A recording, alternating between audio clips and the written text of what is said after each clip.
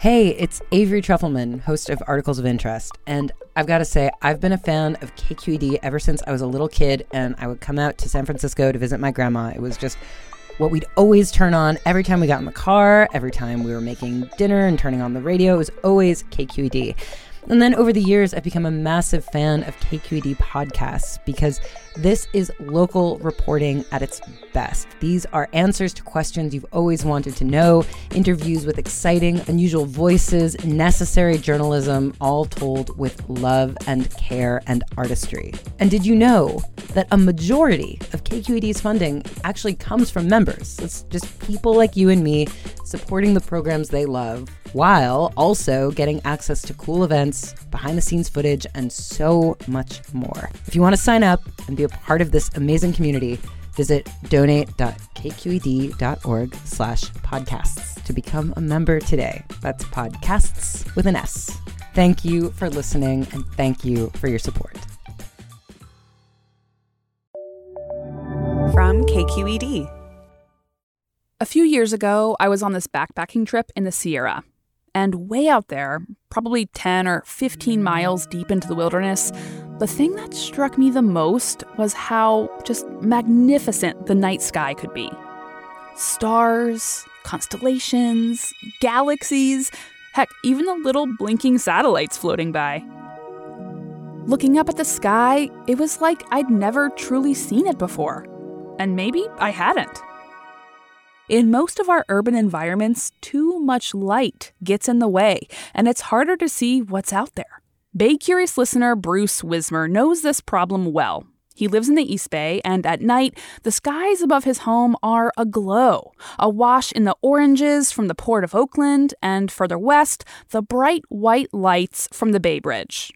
On the eastern span of the Bay Bridge, some lights point straight up, significantly increasing light pollution. I'm curious about how this was approved. Can they be easily redirected to reduce impact on the night sky? Bruce grew up in the small town of Forestville in Sonoma County, where the stars were clear and bright. But in Oakland, not so much. He misses having that great view. I've always enjoyed looking at the sky and just laying on your back when it's a moonless night and seeing everything there's to see, the occasional satellite passing by, and occasionally the space station. It's just a sense of wonder to look at everything. This week on the show, we'll learn about light pollution and answer Bruce's question about the Bay Bridge. Then we've got some tips on how you can become a seasoned stargazer in no time. And be sure to stick around after the episode for our monthly trivia contest. I'm Olivia Allen Price, and this is Bay Curious.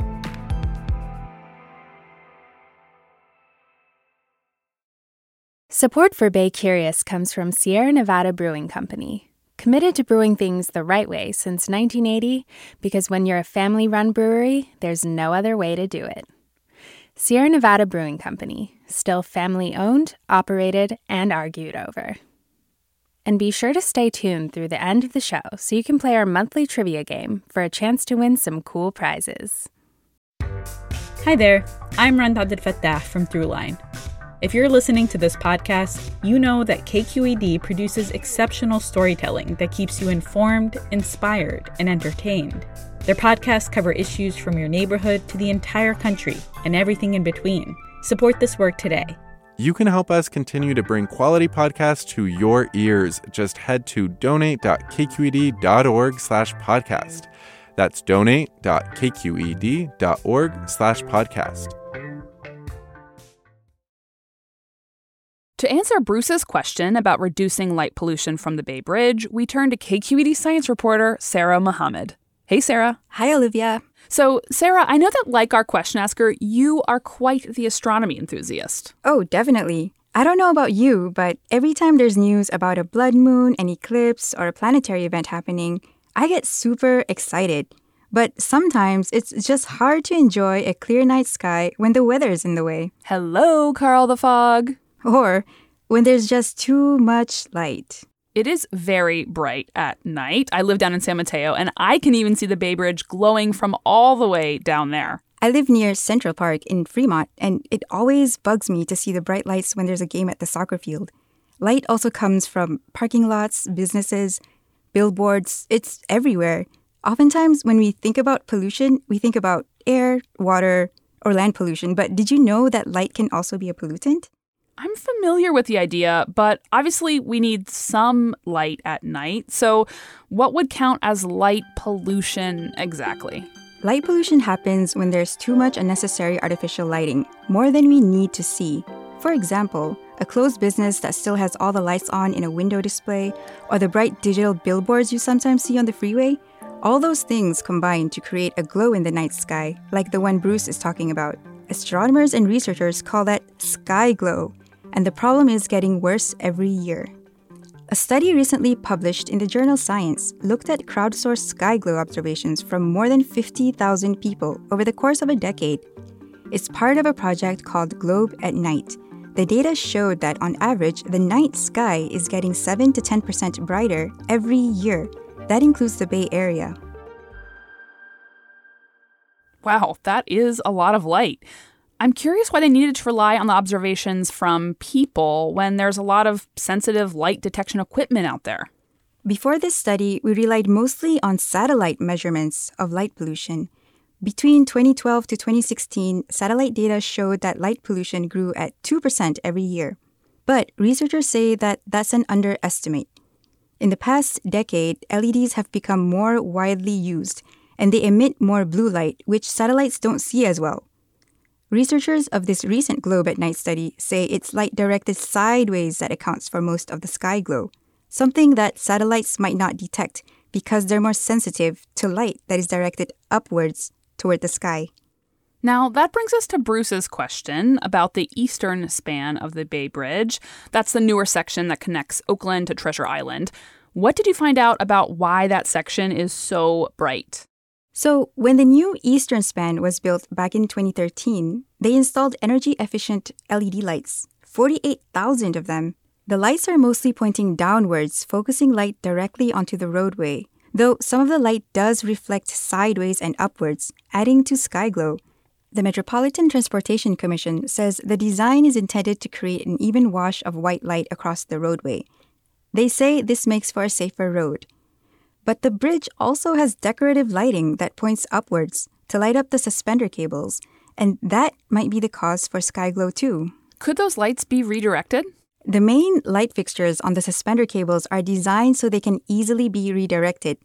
But a representative from the MTC says that while the agency is not indifferent to the interests of stargazers, the lighting on either span of the Bay Bridge is essential to the safety of the many thousands of drivers who cross the bridge each night. So I don't think you should expect change anytime soon. So that answers Bruce's question about the bridge. But as you said earlier, Sarah, the Bay Bridge is not the only source of sky glow. Are there any efforts to cut back on some of this light pollution around the Bay Area? There have been some. In fact, California legislators passed a bill in September 2022 that would have required any buildings or facilities on state-owned land to make changes to reduce light pollution. But Governor Gavin Newsom vetoed it, saying the costs were unfunded and potentially significant. The same assembly member who drafted that first bill introduced an almost identical one, AB 38, in December 2022. That one is working its way through the legislature. So it could be years before we see any statewide change. But some people are trying to push changes locally to decrease the amount of light pollution. I talked to Mark Buxbaum, an amateur astronomer and member of the Santa Cruz chapter of the International Dark Sky Association. If you go out and about in town and you have to shield your eyes from the glare from the super bright lights from a gas station or a parking lot or something like that, that's bad. That's unnecessary lighting. Mark and others are hoping to make dark skies more accessible for people in his city. One of the things we're working on here in Santa Cruz is a light pollution ordinance. An outdoor lighting ordinance is meant to cut down on light pollution in a city. It might restrict illuminated signs, require shielding on lights that are too bright, or limit outdoor lighting. You can use dimmer lights. So in other words, you can put in dimmer bulbs that light up what you need to have lit up and nothing more. You can use warmer color temperature lights. Warmer, like in the yellow or amber color range, instead of the bright white or blue that's common for most LEDs, which are becoming more widely used. Unfortunately, because they're cheaper, people can install excessively bright light at night under the mistaken assumption that more light is better. It might be a while, if ever, you'll get a dark enough sky in the urban Bay Area to see a lot of stars or the Milky Way. So if I did want to get a good look at the stars, where could I go? You could join an astronomy club like the SF Amateur Astronomers. They organize camping and stargazing parties at places like Mount Tam and in other parks. There's also a bunch of other clubs in the Bay Area. There's a site called NASA's Night Sky Network that can connect you with many other groups. Or you could head somewhere specifically designed to look at the sky, like Chabot Space and Science Center in Oakland. So yeah, just the layout here, there's 3 main telescopes. These 2 are the historical telescopes. So this smaller one is the 8-inch refractor. This started Chabot Observatory in 1883 in downtown Oakland. So this is our 3rd location. I went to visit the nonprofit Science Center set in the Redwoods in Joaquin Miller Park to talk with Ben Burris. He's a staff astronomer at Chabot, and he writes astronomy stories for KQED Science. So, I don't know, you want to come in and take a look at the telescope? They are probably trying to look at Venus. There's a few things you can look at during the day. Venus is one of the most popular. Oh, there we go. Come on in. I peered into the smallest of Chabot's 3 telescopes. This one was named Leia, and I saw a little glowing spot just floating in the vast sky. It was pretty awesome. Tiny white dot right in the center. I see it! It's very bright, even though it's small. Yeah, so a lot of the kids say, oh, it's just a tiny little dot. And I have to remind them, well, that tiny little dot is about the same size as the Earth. Michael Steckel is a volunteer, and he was running the telescope the day that I visited. Venus is right now about 88% illuminated. So it goes through phases just like our moon goes through phases. Ben also showed us the other 2 telescopes, Nellie and Rachel. Between the 3 or... Well, these 2 are refractors, so they use a big lens, like a camera, to collect and focus light into an image. And the other one is a reflector. It does the same thing with a big curved mirror instead. If you want to come look through the telescopes yourself, Chabot hosts free viewings every Friday and Saturday night starting at 7:30 p.m. if the weather is good. Ben told us about some exciting events in the sky to look forward to this year, starting with meteor showers. Meteors are these little chunks of dirt and dust that flew off comets that are in orbit around the solar system. When the dust hits the Earth's atmosphere, it burns up. So the Lyrid meteor shower is April 22nd to 23rd. And the reason I give 2 dates for meteor showers is the viewing of the meteor showers is best in the morning hours after midnight. The Lyrids produce about 20 meteors an hour, and because there will be no moon in the sky at that time this year, it should be a good show if the weather is clear. Other meteor showers Ben recommends looking out for are the Perseids happening in August and the Geminids in December. As far as where to see these light shows... the Santa Cruz Mountains are pretty good. I've seen some pretty spectacular skies down there. Places like Henrico State Park in the South Bay, Mount Diablo in the East Bay, and Mount Tam in the North Bay are a few other options. Once you've found your spot, give your eyes a chance to get adapted to the dark and then look all over the sky. Get to know your dark skies in your area the best, and always be safe and dress warmly. And you can see amazing things during the day as well. This year, you'll be able to see an annular eclipse on October 14th.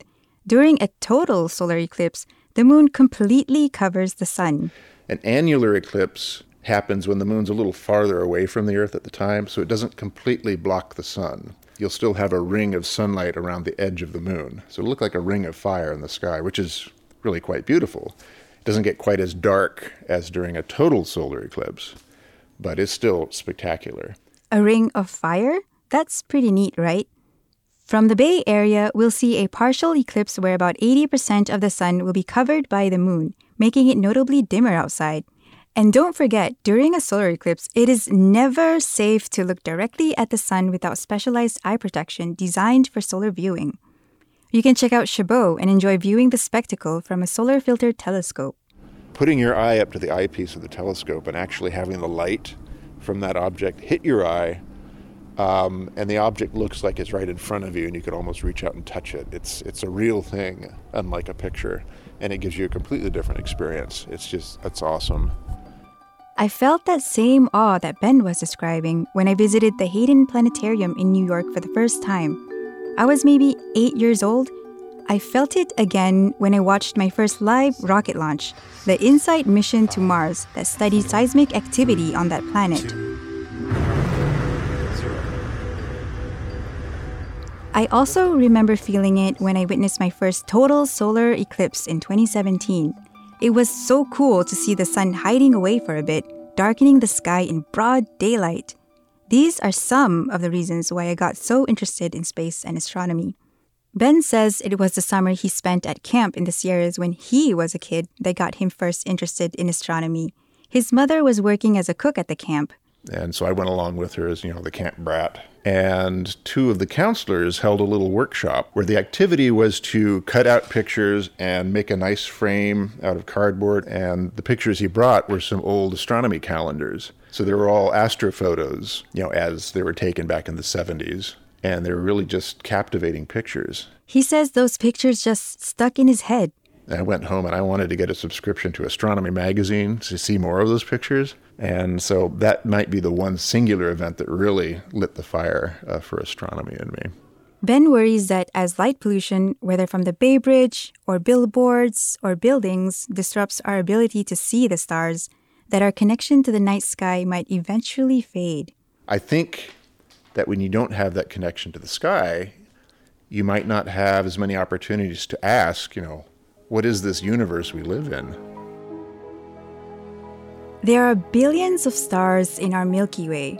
These luminous balls of gas helped ancient explorers navigate on land and on the sea, guiding them through the night.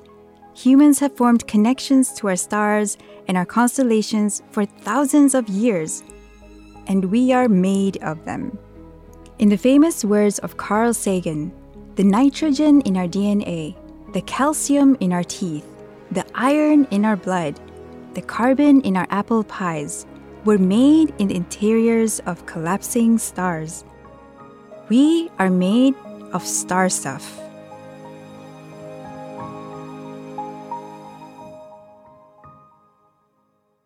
That was reporter Sarah Muhammad. Bay Curious is made in San Francisco at member-supported KQED. Our show is produced by Olivia Allen Price, Amanda Font, and Brendan Willard. Christopher Beal was our engineer this week. The show will be taking a planned break next week, so we won't be dropping an episode, but we will be sending our monthly newsletter on Wednesday, April 5th. If you're not subscribed yet, head to baycurious.org to sign up, or click the link in our show notes. We'll be back in your feeds on April 13th. Our monthly trivia contest is just ahead. Best of luck to you. Hi, Bay Curious listeners. Are you ready to play May's trivia game? Every month, we read a question here at the end of our episode. You can give us your answers over at our website, kqed.org/baycurious, or just click the link in the episode description. Out of the correct answers, we'll randomly choose one lucky winner to receive a cool prize package with Bay Curious swag and Sierra Nevada goodies.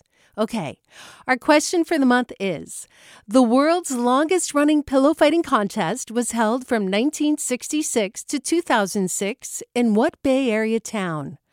Our trivia quiz is made possible by Sierra Nevada Brewing Company. Good luck! Hey there, this is Brittany Luce from NPR's It's Been a Minute. KQED's podcasts like The Bay, Bay Curious, Mind Shift, Right Nowish, and more all tell the stories of the Bay and beyond with reliable, human-centered journalism. They aim to inspire, make you think, entertain, and expand your understanding of the place you call home. Here's how you can support podcasting at KQED. Showing your support is easy, and you can join Brittany in supporting KQED Podcast too at donate.kqed.org/podcast. That's donate.kqed.org/podcast.